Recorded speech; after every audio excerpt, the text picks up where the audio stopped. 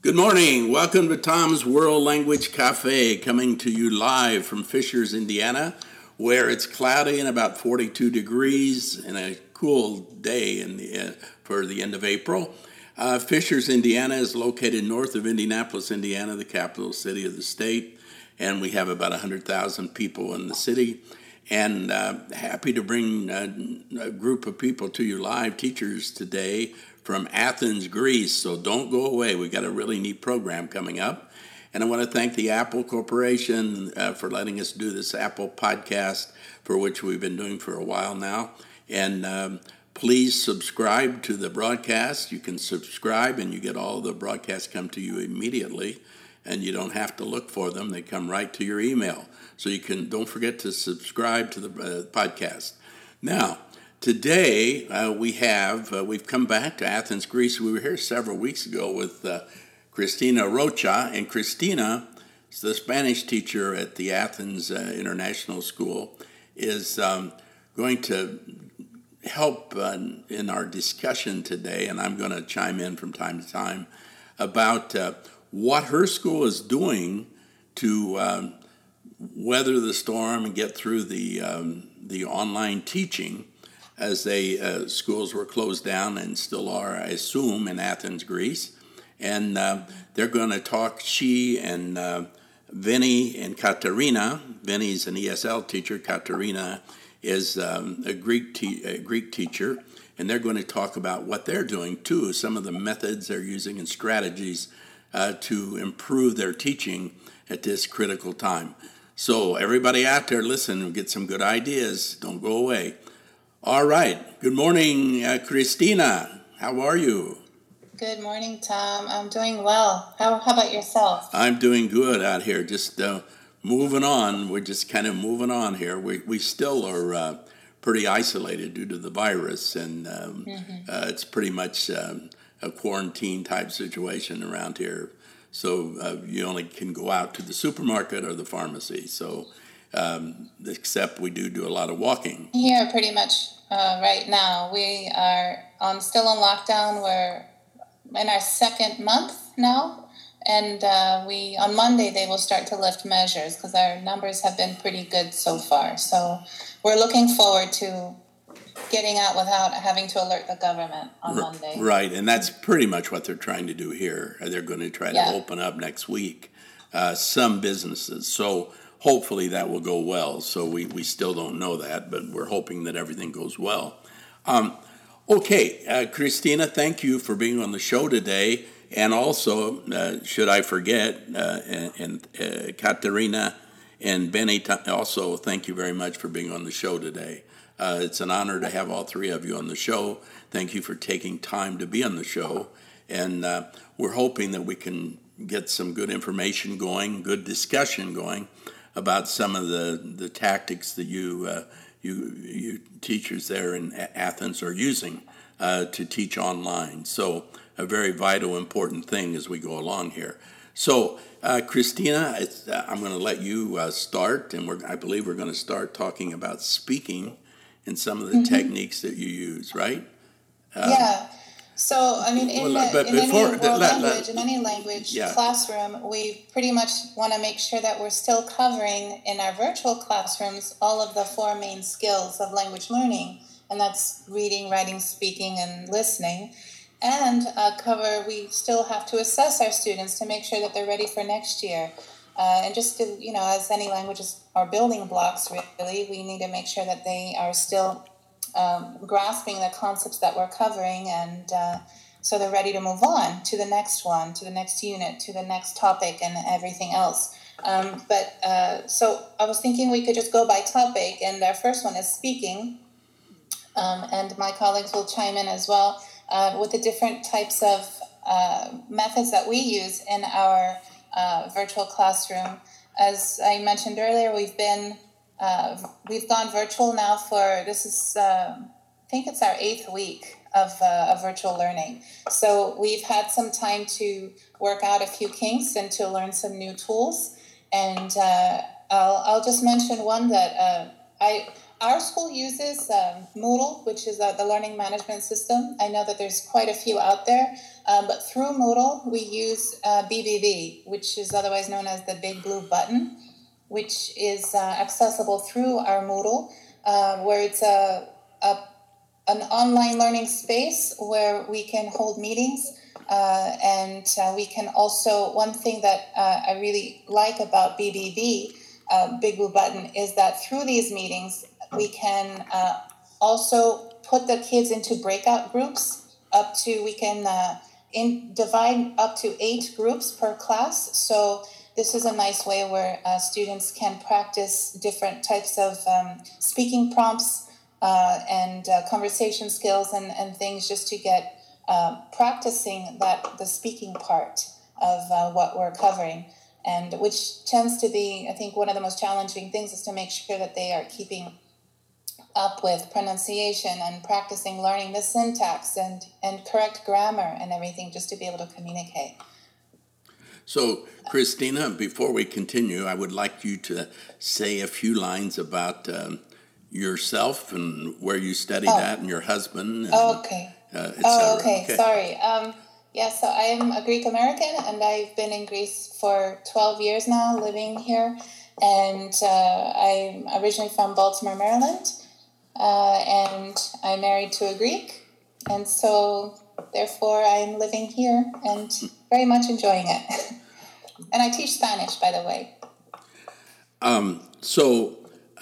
Vinny, what tactics do you use for the speaking, the strategies of speaking, and you're teaching ESL. So yes, and before you say anything, I'm teaching ESL in the middle school. Hi, by the way, I'm Vinny. Yeah, and could you tell us about where you're from, etc.? I teach ESL in the middle school, so we receive a lot of students with very little proficiency of English.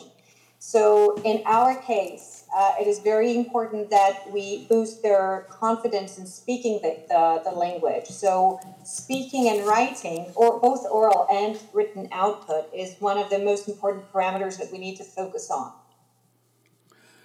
Okay. With my ESL students, I use a lot of prompts, and because of the fact that I really need them to start, because it's they're from different background, from diverse cultural and linguistic backgrounds. So it is very, very important that you get the students to speak. I use a lot of prompts. I will use a lot of pictures so that we can actually something that can trigger their motivation, something that can trigger their imagination, something that they're interested in, something that they're comfortable with. For example, the other day I used a painting we did. We were doing a unit about art, the need for art, and I gave them a picture of Pablo Picasso, Weeping Woman. So everybody started to contribute to the conversation about the colors and the lines, and they did a little bit of a research. So what I also use is quotes. So I give them a quote, and based on that quote, we start a conversation about what it is, what it means to them, what resonates with them. So yes, a lot of presentations. They do a lot of oral presentations online. I do not use Flipgrid or those fancy new tools that are all over the place now. But they present something. They create something. We do a think out of box project. So it's a summative assessment. And they create something they have a passion for. So, for example, they did, we did human rights, for example, the other day. And I had pictures of people from all over the world. And they described the picture, and they explained what it was and what it is that they created. So yes, a lot of prompting and a lot of pictures. I use a lot of pictures and quotes to get them to speak. So now, are these pictures? You put them up like in the form of slides, I assume, right? Is this like Google Slides? Yes. Google Slides. But also pictures they create themselves. So for the Think Out of the Box project, they do a lot of drawing. They paint, they draw, they create, and then there's a certain questionnaire which they have to present to the rest of the class. Love the idea of creating there, that they're creating, and I think that's phenomenal, and it certainly speaks highly of your program immediately, because something that sometimes could be lacking in classrooms, and that you're obviously really dedicated to that idea of the creativity aspect of teaching, which is hugely important in world language teaching. Vinny, where are you from? Curiosity. I am Greek. You're Greek from birth. So you speak Greek and English, and what else? I speak Greek and English. I studied classics, and I did my master's in applied linguistics. I've been a teacher of English I'm a certified teacher of English as a second language and Greek. And where did you learn your English at then? I have an ESL background. I mean, I learned. I was not born bilingual. I learned how to speak English with a teacher. Okay. Well, you did very well. Beautiful.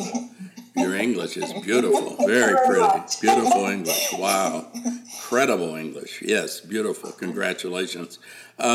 Now, and then Katerina, on the speaking aspect, does that enter into, if you're teaching Greek, do you deal with that or not? I'm just curious. Of course, we deal with that, and we try as much as we can to maintain the climate of our classroom and make it as much as possible close to the original atmosphere we have in the class, because my primary goal is to maintain interactivity and make the student use the language as much as they can, although we do not have the ability because we are far away and the contact is not the same.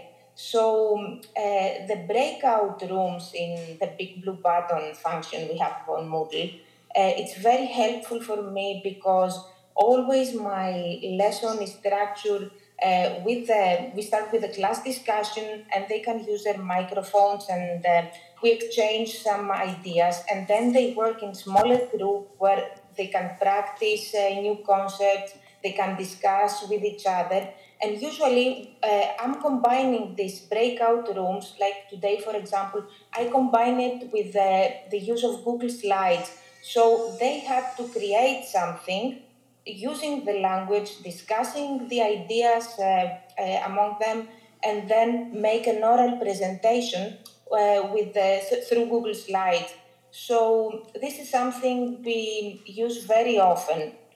And I mostly prefer the original communication. Even with online, it's not the same, but I try not to use many options like Prezi. We used once for presentation, Animoto, some videos, but also other colleagues in my department use them a lot. But I prefer that it's something simple that students can do. They don't have to learn a new tool, but they have to interact between them. Yeah, is that not extremely important here? I'm assuming it is. Yeah. With online teaching, the simplicity of the strategy really helps, right? Where you don't have to sit and repeat how to do it 10 times, and the kids can get into the activity. Yeah. I want to just piggyback on what Katerina was saying. I think it's the fact that we're able to put them into the breakout groups to interact with each other is a wonderful way also to use it as a precursor to the preparations that they have to do for projects and things. For example, they have, we're at the end of our quarter now, so we're doing performance assessments, and my students have to do a presentation. But what I had them do today is in the breakout groups, I put them with their partners so that they could practice their presentations with each other first and practice giving feedback to each other, to hear each other and do active listening and be able to give appropriate feedback. And they did that with 2 different partners. And then after they'd had that feedback, including mine as well, because we can also visit the different breakout rooms and hear them as they're speaking. Vinny? Taking their do all the feedback, and then they take all of that, and then they can present. They can do it through Google Slides. I have them do it through Flipgrid, just because afterwards they can also comment on each other, and they like that interactivity. Okay, through Flipgrid. A quick question for the listeners here. Can you, Christina, tell them how they can get Flipgrid and Google Docs? I'm sure they probably have Google Docs, free, but who knows? Which is it's very nice that it's free. So a teacher can just create an account just with an email, basically, create a password, and then you can make grids. You can have different, with each grid, which is basically a topic, you can give them to different classes, and you have a prompt where you can write about inside, and it tells them what they need to do, or you can also write the directions anywhere else, but it gives them, it's very easy to just read. They click and they record with their phone or online with their laptops, and what's nice about them also, they can make them creative, they can put emojis all over, they can make them really cute and fancy if they want to. They like to do that. And also, if they don't want to show their face, because some kids are shy and they don't want to, they get to, with their emojis, they can always cover themselves a little bit. But it's a nice interactive tool. Mm-hmm. Now, Vinny, what about Google Docs? I have a question. So let's say the listeners about Google Docs, how do they get Google Docs? They go to Google, and then what do they do, to download it and get ready to do that business? They say at Google, what do they have to do? Because I'm not sure everybody does, I don't know if everybody does the same thing or not. So in case they didn't, how would they get all the Google teaching tools? Oh, you mean Google Online, Docs? yes. You said Google Docs, right? Yes. So in the top right-hand corner of Google, if you go to your email, for example, if you have a Google email, then in the top right-hand corner, there's those Google apps. The dots. The dots, right? Right. Yeah. The 9 dots. Mm-hmm. So you click on that, and you will immediately see a Google Doc somewhere in the middle. It's like it's a blue page that says Docs. So if you click on that, it is very simple. You just create a new Google Doc, and you can name it, you can save it. It's automatically saved, and you can share it with as many people as you want. The good thing is that Google Docs are never lost. They're there forever. Mm-hmm. So it practically saves your life. I've lost so many USB sticks and so much material that was on them. Yeah. So Google Docs are there to stay. So when a student is submitting a piece of work, a written essay, let's say, because Google Docs are usually I use Google Docs for written tasks. You can actually add a comment, and the student automatically sees the comment that you have made, with the feedback that you have given to that particular written task, and they can change it accordingly. And the good thing about another good aspect of it is that you can actually see the history. So if you resolve the comment, you can go to the history, which is again in the top left-hand corner, in the right-hand corner of the page, with a little speech bubble there. And if you click on that, you see the whole history of the actual document, whatever feedback you have given to that particular student, to that particular essay. And Vinny, and this also, just to piggyback on that, this is a really nice way to also see if the kids are copying and pasting. because a lot of, in languages, this is something we worry about, right? How much of their writing is authentic. So we can always see, and we can see when they edit it, if it was copy-pasted, etc. So, and it's a live document. It's in constant change, so we can always see when was the last edit and by who and so forth. So it's very... May I go back? So, sorry, Katerina, you wanted to say something about Google Docs as well. And Google Slides and the other. It's very good also because when I make them work on something like that, I always ask them to add my name, to share it with me. So while they are working, I am following their work and I can give them some ideas how to continue. So it's more interactive on that way. It is. You're absolutely right. Now, so you can be on the same doc simultaneously. Doc or Slide and Google Docs or Google Slide, because Slides is another tool, which is the yellow page, right? And you can create the presentation there. So just like PowerPoint, but through Google. Yes. Now, what about? I just wanted to go back to what you said before about breakout rooms and interactivity among the students. What we really need to focus to understand, though, is that we have different levels of speakers, of proficiency. So there are times when in case, for example, the student is not ready to produce any output yet, because he or she has not reached the particular threshold of the language, then it is very important that they have an adult there, a monitor, a facilitator to actually facilitate the conversation, the discussion. I use a lot of prompts. I use speaking as mainly as a warm-up activity, as a pre-reading activity, or as a post-reading activity. Which is a great idea, by the way. That's very nice. And then you work it into the reading and whatever and whatever. The scaffolding of the reading, scaffold the reading. Right. You get ideas. You help them understand the reading. So, and you help them consolidate new concepts, new vocabulary. Now, how many people are in your classes, by and large, as an average? How many people would you say your average class size is at the school? Maybe, 15, 20? In the ESL classes, we don't have more than 12 students. 12, okay.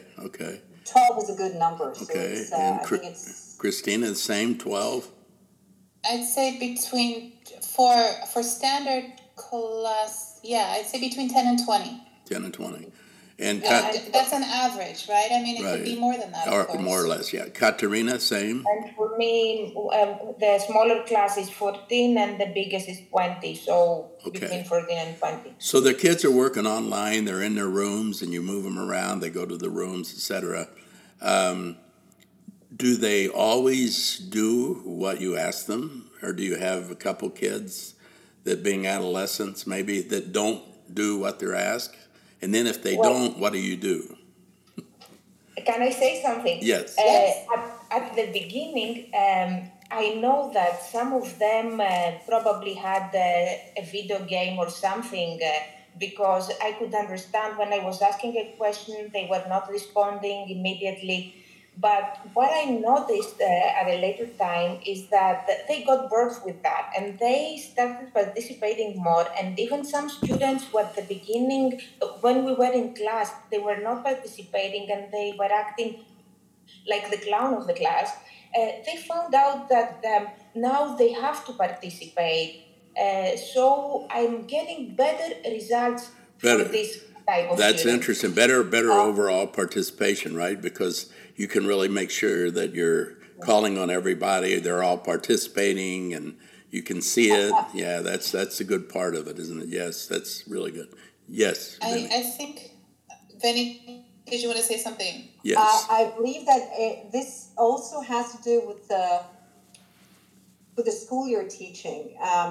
You're teaching middle school or high school, because the maturity level of adolescence in the middle school is not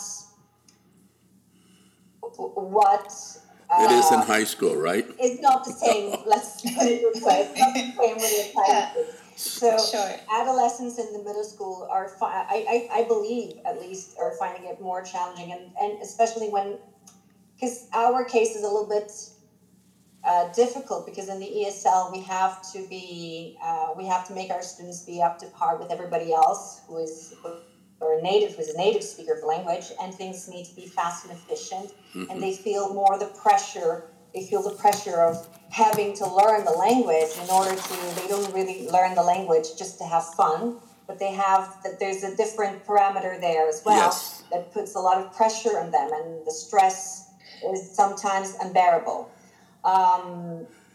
So the maturity is totally different.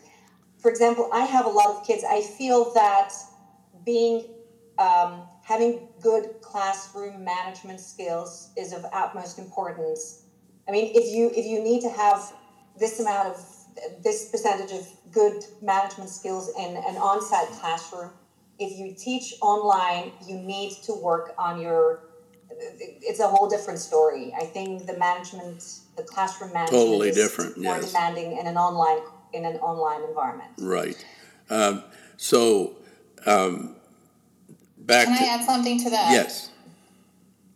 Yes. Basically, I think, and like what you mentioned, like it really does a lot have to do with the school, but I also think so much of it also depends on the actual school and the administration and what our expectations are of students.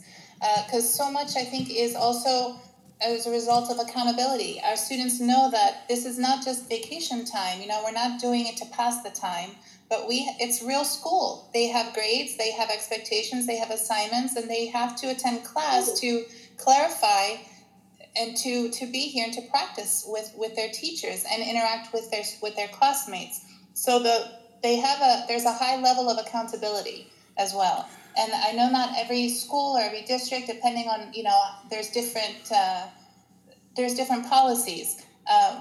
But this is what we have, and it's working. It's working, but the expectations are there that it will work and that students will also work with us. And that's so important, the expectations of the teachers, right, and the department, and what is expected of the students, and especially in the speaking game, too. One of the things that happens in the middle school and high school, and Vinny, I was fortunate enough, I spent 9 years in a middle school, and then I taught high school for 26 years. And so I was able to see both levels, the differences in the adolescence.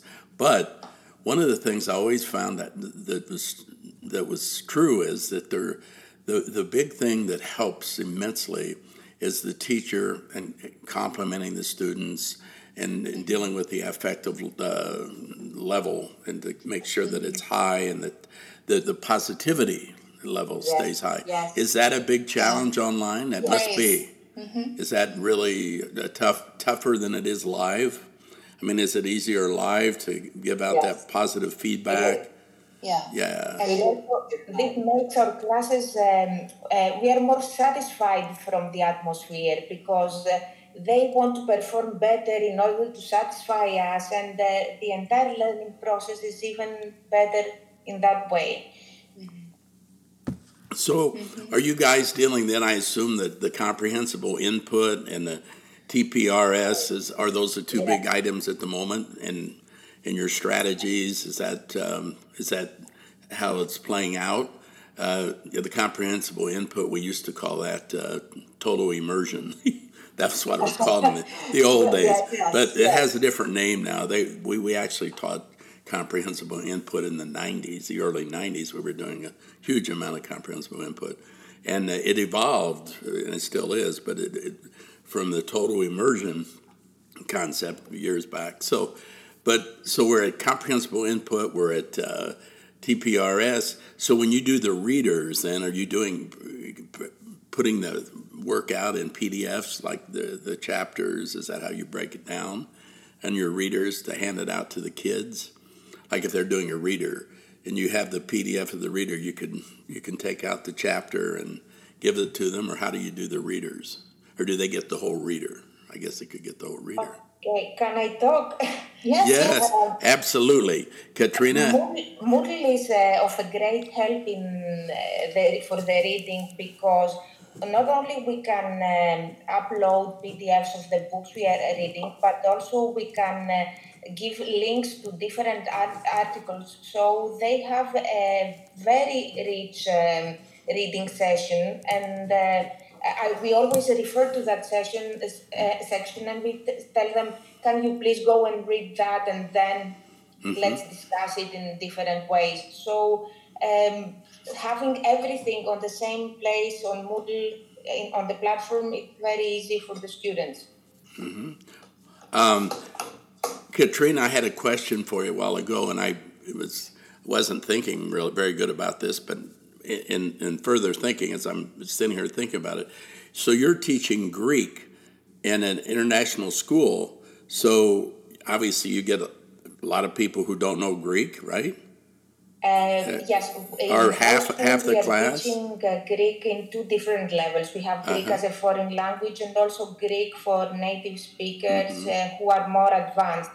I have taught both levels, but I'm also the coordinator of the Greek department. So I know also what my colleagues are doing.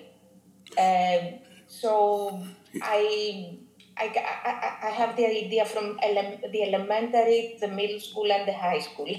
Well, you're doing very well with your English, by the way. It's very beautiful English as well. Very nice, so beautiful English. So our school, it's the American Community Schools of Athens, and it's an American international school. So it's an English language campus. Okay. Everyone has to speak everybody's English. got. So this is why we also have a strong ESL population as well. So you have a big ESL population. So, Katrina, you have a challenge then, don't you? That's quite a challenge. And Greek is not an easy language to learn, right? I mean, it's fairly difficult, right? It's not. It's challenging for most of the students, and also at the beginners level, the population is very diverse. We have students from 10. They might be from 10 or 15 different countries. So they learn everybody through a different language. So it's very difficult because they are using their own mother language. They are using English, which is the language of the school, and they have to learn the host country language. So this is challenging for many of our students. So I used to teach Greek. Just a parenthesis, I used to teach Greek at the elementary school years ago, and I used a lot of TPRS, and I think that this is the only approach that works with very little ones. I used to teach Greek to kindergarten and first graders who spoke no word of Greek, and it was a lot of thematically based units. I had created my own units, but I used a lot of total physical response. Excellent. The results were amazing. I think it works a lot. So here's a question for all of you people there in Athens. And I was fortunate enough in undergraduate school, I had a double major. My other major was philosophy. So we were constantly reading Aristotle and Plato and all of these beautiful philosophers. Now, is that popular? I'm just curious. Do people still study that a lot or not? In Greece, do they study those great thinkers or not? I'm sorry. Do they study the great thinkers a lot in Greece, like Plato and Aristotle and those classics? I mean, is that popular, or is it just a few people like? Because it's kind of that way here. It's certain philosophy, certainly not one of the hugely enrolled disciplines in the colleges, the small colleges. It's still popular, but not as much. Is that pretty much popular? But I think that not many people go in depth. Yes, they don't do it anymore. They don't do it. All right. We're going to move on. I think it's, as a matter of fact, I really think that it has to do with the trend as well. I mean, everybody's into business and math and sciences. Right. So And steam. Steam. Yes. So it's the challenge here as well. It's science and math all the way, pretty much. When the small colleges are struggling. They do study in Greek schools, in the curriculum, they do study a lot of, they do philosophy, I mean, in the late years. Good. In Greek school, I think it's still a requirement in the Greek public schools. In Greek class, they also study history, ancient Greek. And it's a requirement. They have to take ancient Greek. Okay, so let's move to. So we've talked about speaking and reading. Anything that sticks out in your mind that you'd like to talk about reading? Yeah, one thing I wanted to mention for reading, which is also nice, which is a nice interactive thing it engages videos and things. And I'm sorry, not reading, but in comprehension, you could say in general. If you it's called Edpuzzle.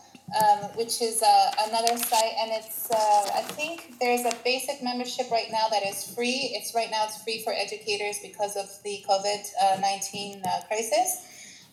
So it's very simple to use. You can pull videos from anywhere, or you can make your own videos, and you can upload them, and then you insert different comprehension questions. So as they're watching a video or as they're watching something, it could be a lecture as well. Then certain questions pop up where they have to answer them. So it's in a way, it's like if we want to assign a reading or assign a video, they have to, maybe if we're flipping the classroom and putting up a video that has us teaching a concept, that could also, Edpuzzle is nice to use for that, because we can also assess their understanding through that, and then we get a report of those answers as well. And it can also be used as assessment. So for ESL students, what I have also found very helpful is Newsela. Newsela is it gives you the lexile ranges and all, so you can actually have differentiated learning there, differentiated reading for different levels of English. But I have also been using TED lessons a lot, because they have great articles. They are TED, TED from both TEDx and TED lessons, videos, and that could also be used as listening comprehension. But also they have great articles there as well on TED, and they give you wonderful, there's wonderful scaffolding and questions for students to answer, and it's also free. Free. Do you guys use YouTube a lot for the videos? Any YouTube stuff? Culture videos, music videos. Definitely. Yeah, they're incredible with music. The videos anymore for music videos are phenomenal for language teaching at YouTube. You can teach grammar through. I use music. I use songs to teach grammar a lot. Yeah, me too. So it's fun. Yes, and it's catchy because it's the repetitive lyrics, so it gets stuck in their head. The problem is that the songs I choose, they don't really like it. They don't really they're old-fashioned, they say. Well, but they still end up singing them. The other night I was on YouTube, and I was looking at the concert videos. So I ended up going to one Mark Anthony. He was in Viña del Mar in Valparaiso, Chile. And they always had this beautiful festival every year, musical festival and film there. And so anyway, he was singing, and Jose Perales was in the audience, and who's a famous singer from Spain, of course. And he came up and sang Como es él. And he sang that with Mark Anthony, and Mark Anthony was a big fan of his. It was interesting. I had no idea he was, but and been influenced by him a lot. So that there's good to being old sometimes, right? I mean older, because we, and you guys are certainly not old yet. How old a certain song is? No, if it has a catchy tune, exactly. It doesn't matter, right? Remember, I use a Mark Anthony song. Teach, Christina. It depends on what to teach. I wanted to teach musicals the other day, and of course, the obvious choice was "I Wish You Were Here," the Pink Floyd, right? here's one for you. Yeah. Let's see if you remember. Remember the Ketchup song? You don't remember that, do you? No. Maybe I should play it a minute. If I'll look it up here and play it in a minute. Okay. But it was done, and it was the biggest hit. It was a while back. It was a long time ago. I don't know what year it was. Maybe 20 years ago or something, 20, 25. And everybody went crazy over this Ketchup song. It was done by a group in Spain. And just like Despacito, probably. Despacito, and what was the other one? The other dance. What was the dance that was popular? Remember that dance? Macarena. The Macarena, yes, the Macarena. That was another one. But it's funny what happens in time, right? So like the kids, whatever's popular now, whatever, and there's always something, right? There's always one or two songs, and somebody yesterday, my wife sent me this thing of Kelly Clarkson's song in Spanish and French, and she sings it in German, and this one song, I can't remember the title offhand, but it's in Spanish, and then what's the guy's name? Blas Canto, who's from Spain, apparently popular, very popular now. It's hard to keep up with the singers, right? I mean, you have to admit, even in even in the U.S., it's hard to keep up with music. Pop culture, it's always moving. But it's moving. It moves so fast, and especially with the technology today, that it's very difficult to keep up, with what's going on.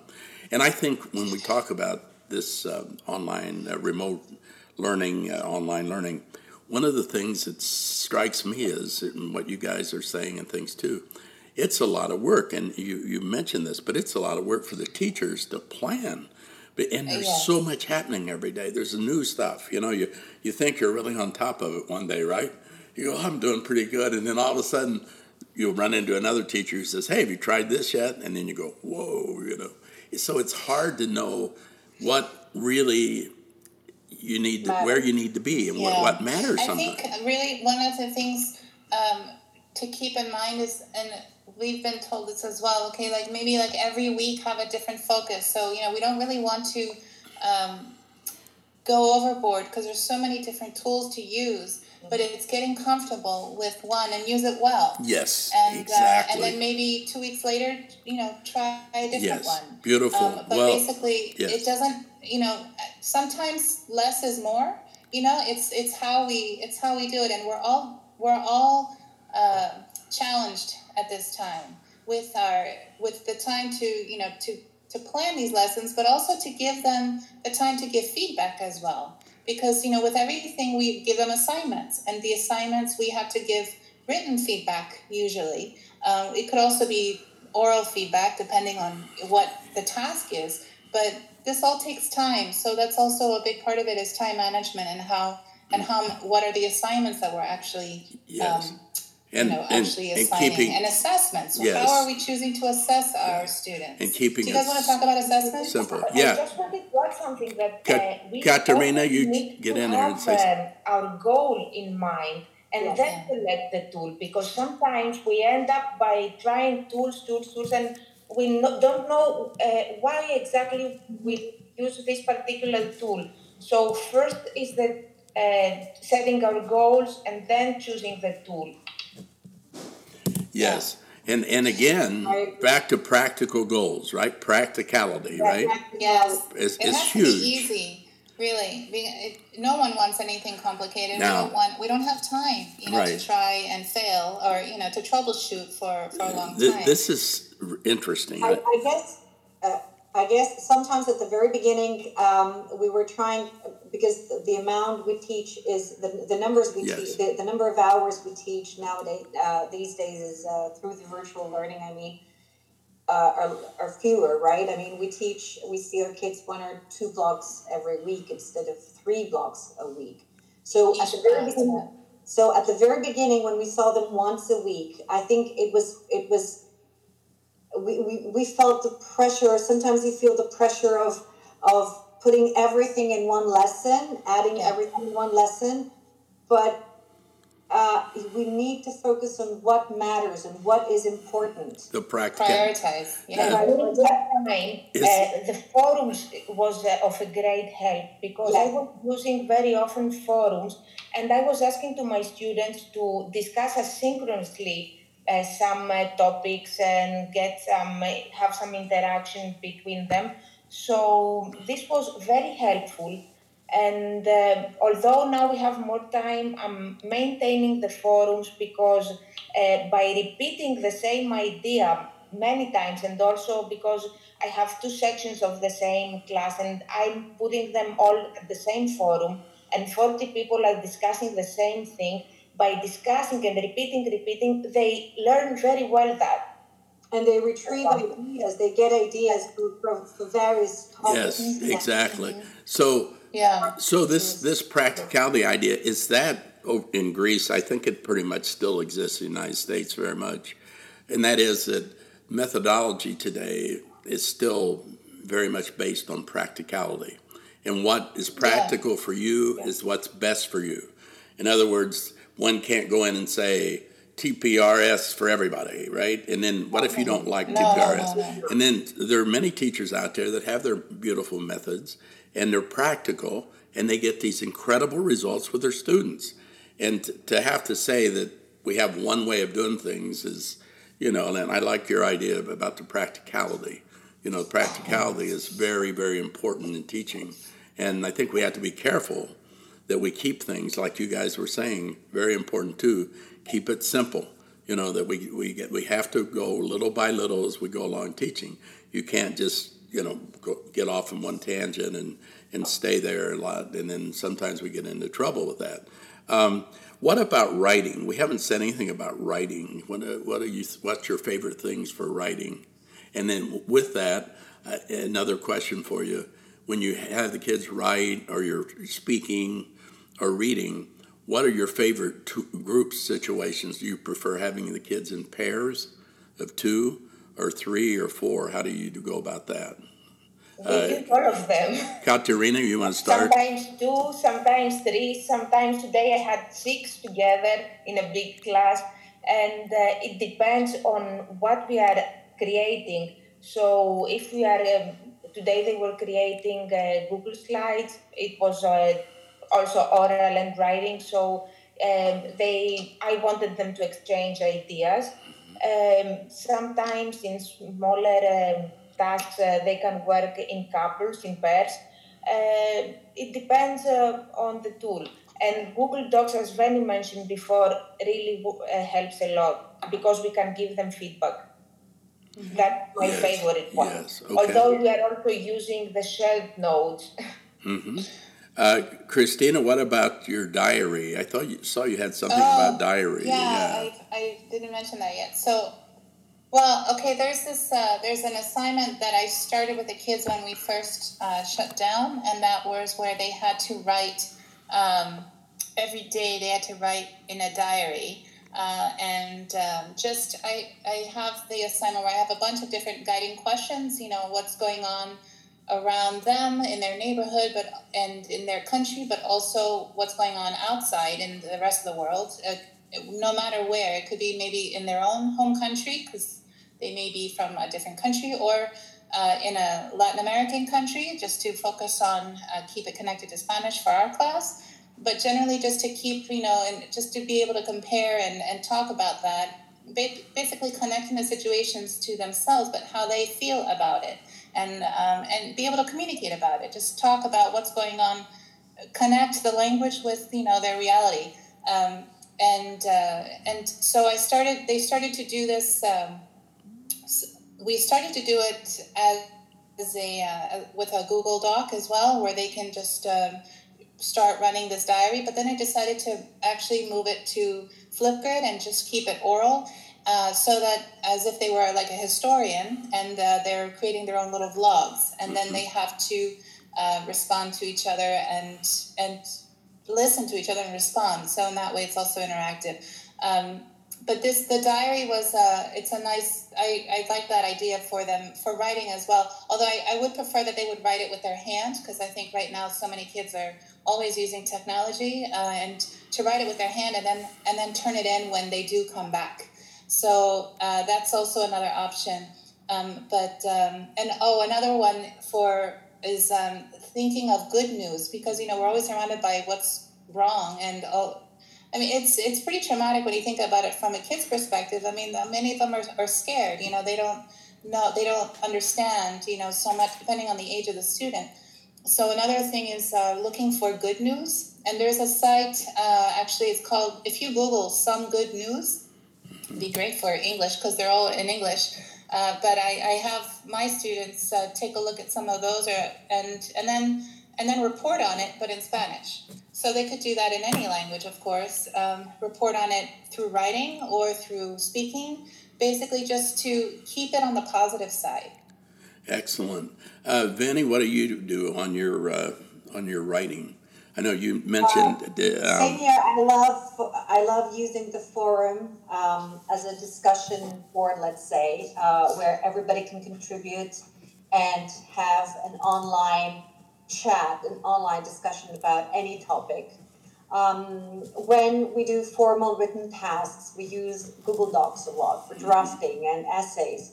And they actually do peer assessment on their essays as well, because the Google Doc can be shared with both the instructor and a classmate, and they get feedback from the classmate. And as a second draft, they get on their second draft, they get feedback from me, and then they finalize the draft on the same Google Doc. We do a lot of jigsaw writing activities with my lower classes, because I also teach social studies within the shelter program for ESL, where I have simplified the language. And my students, for the time being, are working on a social studies play. It's called Lost in Time, Trapped in Time, sorry. So they know their script, they know the plot. So they have been Beautiful. working simultaneously on Google Docs in small groups. And every group is writing their own scene. So when the time comes, we'll connect these scenes together so that we can see what the play looks like. And then if you were live, you would be able to do it if you were live. If you were on the same place, that was the original goal. They would be able to act it out, right? Everybody could act it out, and then you could video. That's a great idea. Goal. Beautiful. This is how we started working on it. At the end of every unit, we work on the play, because every scene pertains to different civilizations. But we'll see how it goes. Hopefully, we're going to keep our fingers crossed to see if we're going to play it live. Well, that's fascinating. And Katerina, do you use skits a lot, where the kids talk in Greek? Yes, or write the skits. Not at that time, but in the past, I've used them a lot, and I made them write their own stories. Yeah. And then have a puppet theater and taking it to the elementary students and playing with the puppets. This year we didn't have the time for this project, but we did a project with the students writing fairy tales and reading them to the elementary students. And also now we are working on a research project where every student has to choose an aspect of the Greek civilization, something that concerns the past, the present, or the future of Greece, and to do some research and create a research project. So beautiful. Yeah, that's. So this idea of theater, the theater and acting out and skits, and comedy and skits, do you guys think that has a big role in language learning, the idea of theater? Because I've often wondered, I don't think I've ever seen this, but I've often wondered what it would be like to have a textbook for a class where it was all built around theater. Skits and starting out, and it was all skits, the whole course. If you had a whole course on, it was like live theater every time, and the kids would act out. But can you imagine the proficiency for speaking they would have at the end of the course? And the confidence. Yes. The confidence, especially with lower level students, with lower proficiency, rather. It boosts their confidence in the foreign language. And if the problem sometimes in the textbooks are that, like in the conversation course, for example, even if you were doing conversation or even here sometimes at the Kaiser, they have these conversation books, but there's no real sustained theater, throughout, where there's, total interaction all the time, where the material is usable, where it's practical. So you'll get a course and they'll have this grammar, the imperfect subjunctive in Spanish and the pluperfect subjuntivo, and this will be in the conversation class. And these are things that you would never use when you're speaking. I mean, rarely, right? In basic conversation. So I guess what I'm saying is everything gets overloaded sometimes in books. And we go back to what you guys were saying, which is beautiful. Sometimes the simplicity of things, if it's developed correctly, becomes complex, right? The simple becomes complex, and that's kind of the goal, right? And what you guys said, I think. And sometimes we miss that in some of the books, I think, sometimes. But what about that, Christina? Do you like that idea or not? Yeah. I think there's a lot. I think the most that we can connect with them, like from their reality to what we're doing. So use language that connects. Mm-hmm. I think it'll have the best results. And I know that one of our other Spanish teachers at school now, they're actually creating health advisories in Spanish. So it's just being able to use the context of what's going on. And make it relatable. I think for the kids, no matter what it is, I mean, if they can act it out, they can speak it out, dialogue, whatever it is, write about it. But if it's something that they can relate to, it's like they understand it, they have more motivation. It's not just something out of a textbook. And a lot of us, we're chained to a textbook or to a curriculum, but that doesn't mean we have to follow it to the T. I mean, exactly. We have to prioritize. We see, what works, what doesn't, what's boring, what's interesting. Yes, exactly. Right? Another idea that can really work now we are online is, I haven't tried it yet, but it's a radio theater. I did it last year in class. And this is it's something easy we can do now, because they have to write the script, they have to pronounce correctly, they have to explain, they have to act, and then we can record it and have and they also put the effects, and it was something they really enjoyed, and we can do it again now. I'm thinking this is something that can be done online. Mm-hmm. And it also brings in those kids that are interested in the behind the scenes, with like the theater and technology and editing and all of that, the theater management, basically. Yes, there's so much in the media studio type of, work. We love looking for the effects, the sound effects. Mm-hmm. They love that.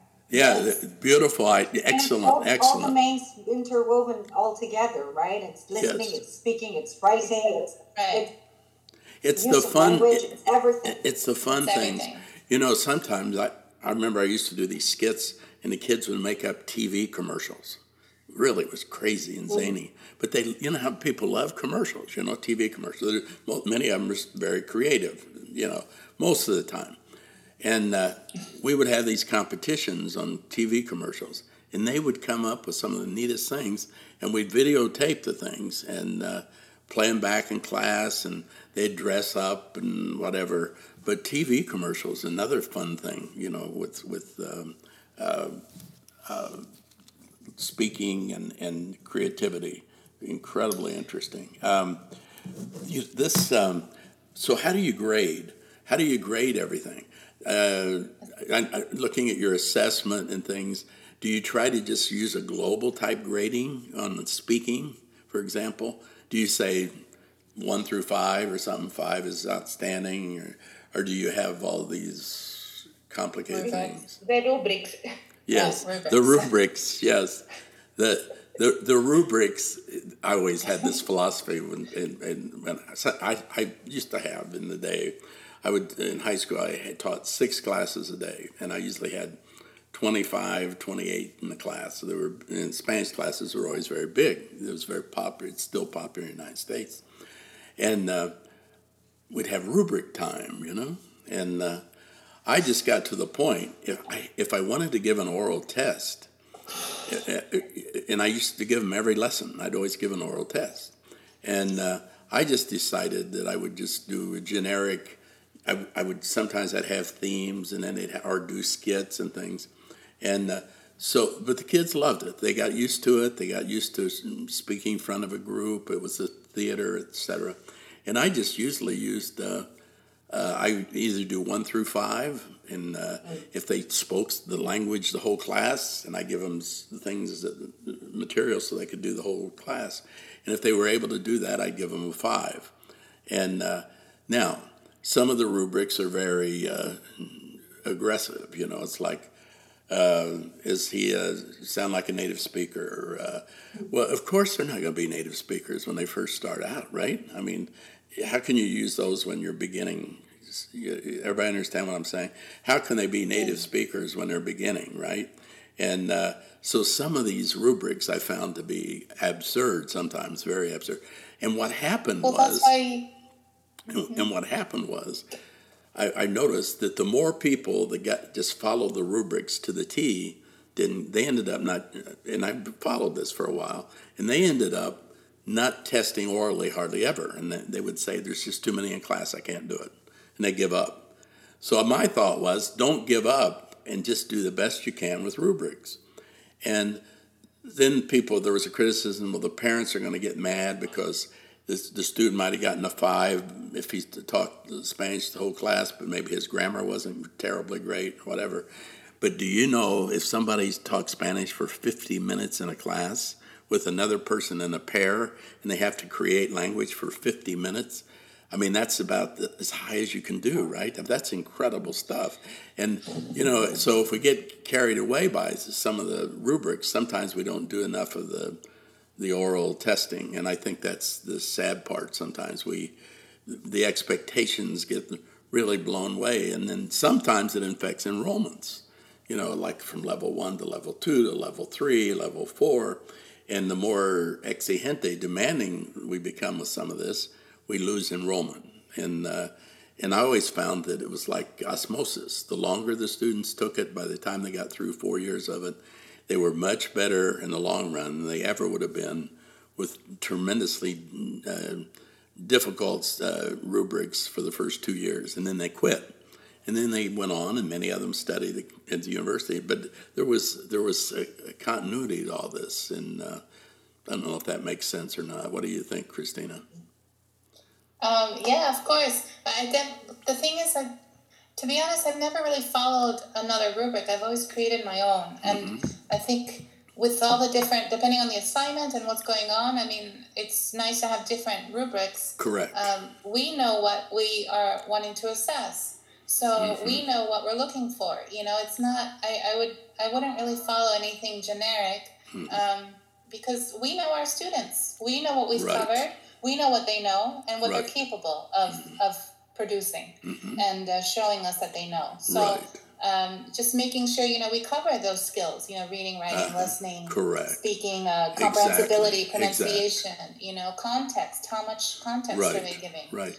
So it's, what do you guys think? And we come back to the idea of simplicity here. Yes. If we have simple rubrics, we don't need to go through over and over again.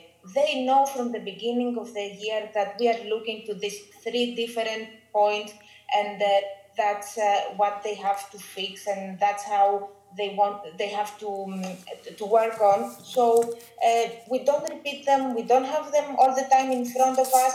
I just remind them the 3 words, what they're looking at, and then that's it. Yeah. Same here. I think rubrics need to be student friendly. Good. That's students it. Can yes. Understand, can yes. actually see their own progress and take ownership of their own progress, and they can actually compare to what, have a goal and see where they're at and what they can be. Yeah. So that's the reason why I do a lot of peer assessment as well. So the students grade, evaluate, assess their peer based on a rubric that I have created. I have simplified my rubrics for the students to be more comprehensible for the students. So the students now know what the expectations are for that particular level of English. Because if you look at rubrics for the WIDA and the CFR, the Common European Framework, and the TESOL, yes, they're there, but they're more complicated. I don't think that they are student-friendly rubrics. They are there for the teacher, but the teacher needs, I feel, that we need to simplify these rubrics. And you're also using the students. It's like peer teaching, right? Where they're actually helping each other all the time. That's beautiful. Yeah. And self-assessments. Have them see when you give out the assignment, show them the rubric. They need to know what they're going to be accountable for. Good. Yes. And so always out front with that, right? You would say, Christina, that's the first order of business. The rubric. What I have found very interesting and valuable, to tell you the truth, for this particular period of time for virtual teaching and online learning is peer deck assessment. I create Google Slides. So, for example, when a student has to present something to the rest of the class, they go online, they present it, and there is and I have prepared a Google Slide presentation, which I convert to a peer deck presentation, and students can actually access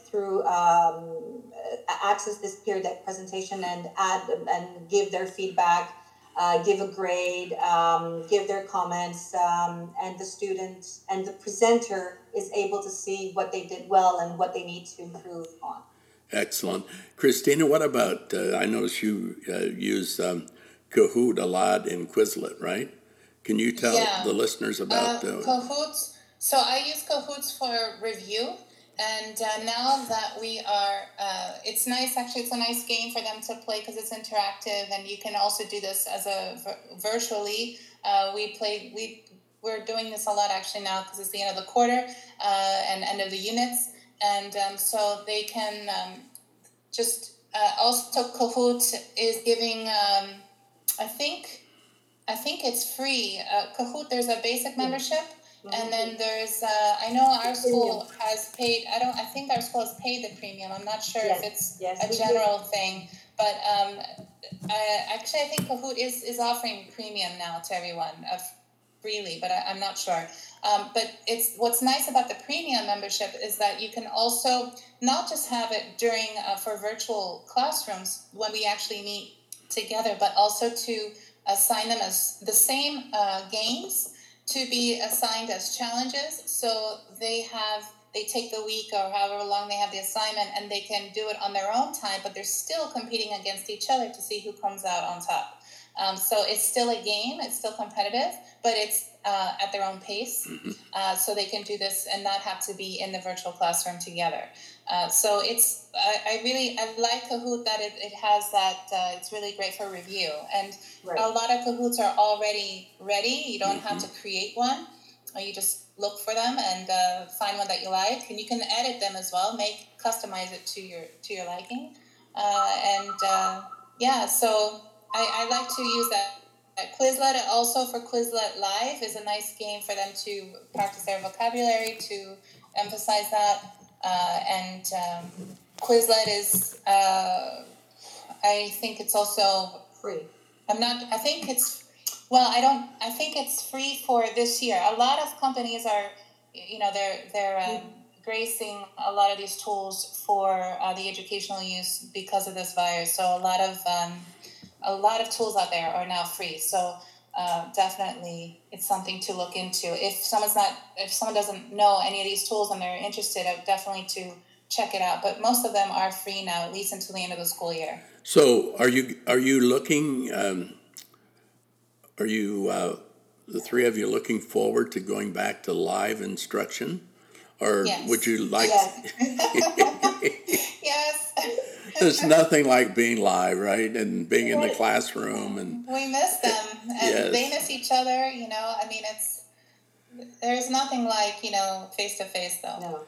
No, there's nothing like it, and we are adjusting. At the beginning, it was much harder, but today I asked a class and they said, okay, maybe, why not? Well, and then the most difficult challenge here, from what I read about the online learning and et cetera, is that the online learning at the elementary level, the middle school level especially, not quite as much as high school. But the big problem is that the parents who are home working at home, they have to end up being the counselor for the student. They have to be the cook in the cafeteria, and they do all these duties that we take for the nurse and all these things. So they're taking all these duties that happen at school. So I think everybody's really realizing now how huge the responsibilities are for schools and what they do in a day. I mean, not just in the teaching, but everything. I mean, the whole spectrum is enormous. And so I think one thing is going to come out of this, there's going to be a lot more appreciation for education than what you guys are doing, the teachers, and what everybody related to the administrators, the staff in the schools, cleaning up after the students. Now the parents have to clean up at home. So there's all these things that go on that we just take for granted about live instruction. And there's something about it. It's life, and it's being around their peers, and you just can't beat that with whatever. Connection. Yeah, the live connection, the human connection. And it's not human connection and. Yes. Plus the learning. I mean, you have so many different types of learners. You have kinesthetic learners, acoustic learners, you have visual learners. So virtual learning is something that only some learners can do. It's not for everybody, I feel. Right. Now, so my biggest gripe about all of this, the online things, et cetera, you're going to think this is silly.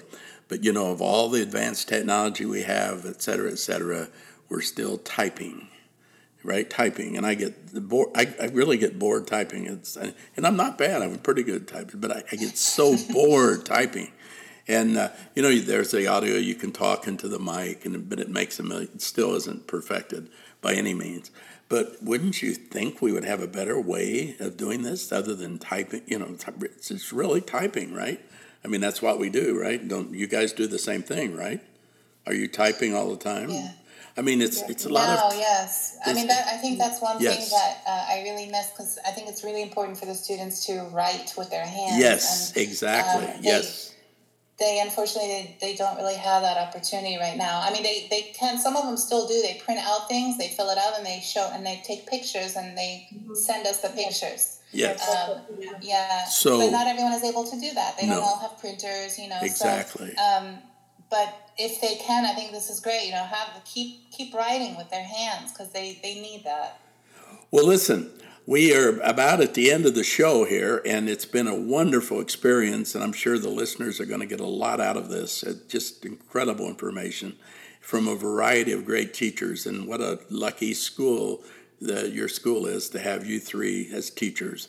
Your passion for teaching is astounding, and I wish there were more teachers like you, and there are a lot of them, though. There's some great teachers all over the world, and we're very blessed in this planet to have great teachers, but especially to have three today coming from Athens, Greece, and to what, as far as I can tell, as I'm recording this show on the Garage Band, and we're getting great audio and visual, right? I mean, this has been astounding. We have had no breakups or anything. And Athens, Greece is a long way from Indianapolis, Indiana. I don't know how many miles it is, but it's a long way.